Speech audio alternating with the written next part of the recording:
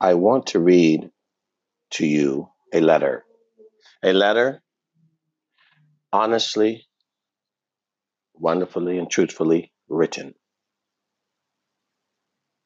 It comes from an officer, and you need to hear it. To the people and my friends of Seattle and surrounding area, today you lost a good one. I have heard from many people, both pro cop and anti cop friends, that I'm, quote unquote, one of the good ones. And they, quote unquote, wish all officers were like me, that I'm fair, kind, understanding, loving, and a great guy. I am still that guy, but my heart is no longer in it. I work with an amazing group of people, people who got into this job as a calling to help people.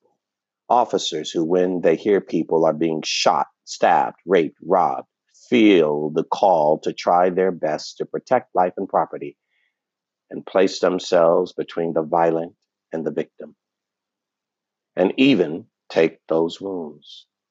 A department of people who recognize the past failures and have committed to try to correct the mistakes of the past and work towards a better future, recognize their own biases and mistakes and learn about others to be more fair, caring, and understanding, who were as disgusted and upset at the callous murder of George Floyd as the general public and wanted justice to be served, officers who called out the actions of those officers and wanted them out and charged. And for a moment, I had hope that something beautiful and good could come from it. In the last week, that hope had been extinguished. I am all about reform. I am all for accountability, and I am all about ensuring justice for all in my department. As a national leader in all of that, in the last years, I've attended community meetings, made a point to get to know the people in the area. I work in a largely minority community and worked with people from other social agencies to improve our effectiveness and bring about better results. Better results when people need help beyond what I'm trained to do. But the actions of the last 2 weeks have shown me that does not matter. Progress counts for nothing. Discussion is off the table. Unity to address problems is dismissed. I have been working 12 to 16-hour days for almost 2 weeks, trying my best to protect lives and property and ensure that those who want to march and have their voices heard are able to do so. But even when officers were simply blocking intersections to protect people marching or stationed around marchers, as we've done thousands of times in the past, it was nothing but a constant barrage of insults, death threats, and assaults by rocks, frozen water bottles, beer bottles, fireworks, flammable substances, explosives. And I've heard my Black coworkers called traitors, Uncle Toms, and the N word by white people. I've heard other minority officers slandered and singled out, officers that I know and am friends with, people I know who joined, hoping to make a difference and bring about change. Be that person that someone can directly relate to. Because of a shared background, it made me sick and it broke my heart for them. I can take insults and threats. I understand people are angry about what happened. I am too.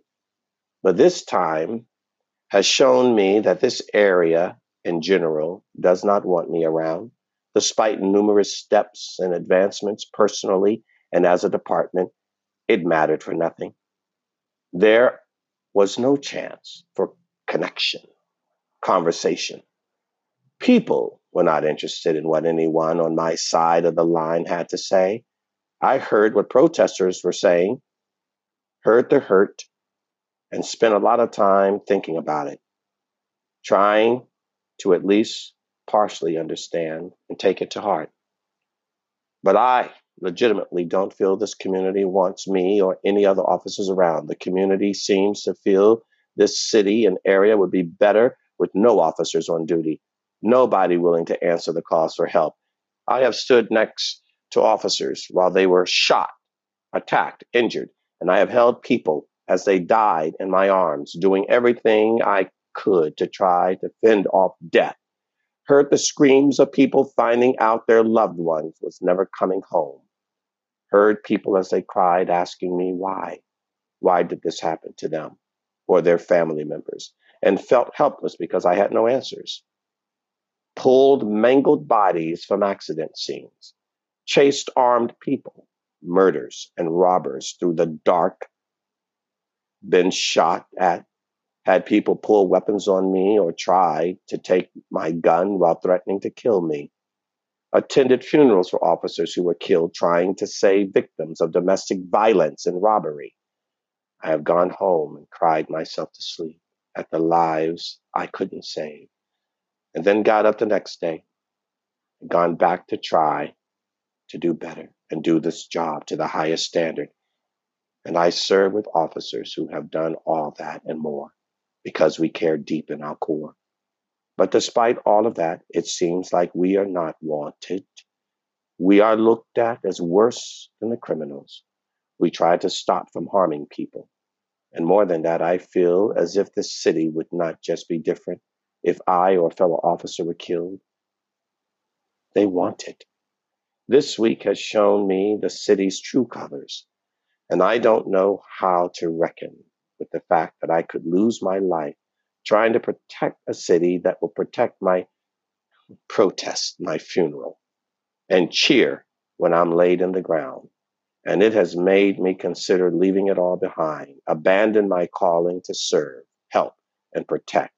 So no matter what side of anything you are on, please consider the ramifications of some of the things you are demanding, because at some point, even the strongest, good ones may walk away. I am not there yet, but I'm close. I am praying for the strength to continue to be the change I want to see, but I don't know how much time I have left or how much my brothers and sisters have left. To be clear, I have not quit, but I am seriously reevaluating where I go from here. That is a prophetic letter of truth from a man of God who wields a baton, holds a gun, and wears a badge. He's called a cop, a law enforcement officer, a peace officer, officer friendly, a patrolman, a man of God, a minister of justice, sent to stop the devil's work and guard the sheep. And those of us who work under that calling, that higher calling of God, who do not wear a badge, armed with a gun, those of us who are armed with the words of God from the holy book, the Torah, the Bible. We understand that, don't we? Those who try to help, who demonize you, who think they're better off without you. And then it seems that no matter what you do or how you help them, they will figure out a way to blame you for their problems. They did that to Jesus.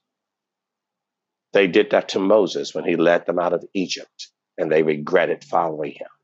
Why did we ever listen to you and leave Egypt, they said. All of you are the same, aren't you? You are haters of God. Therefore, you will hate who God sends you, as you hated Jesus. Jesus was rejected and blamed. Moses was rejected and blamed by the very people he was helping. Cops are rejected and blamed. You are a wicked people.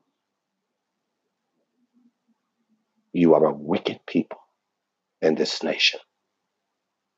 And you will be judged. Not by the cop or the preacher, by God. Because you are the ones that reject who God gives you and sends you to correct you, protect you, and guide you. You are your worst enemy.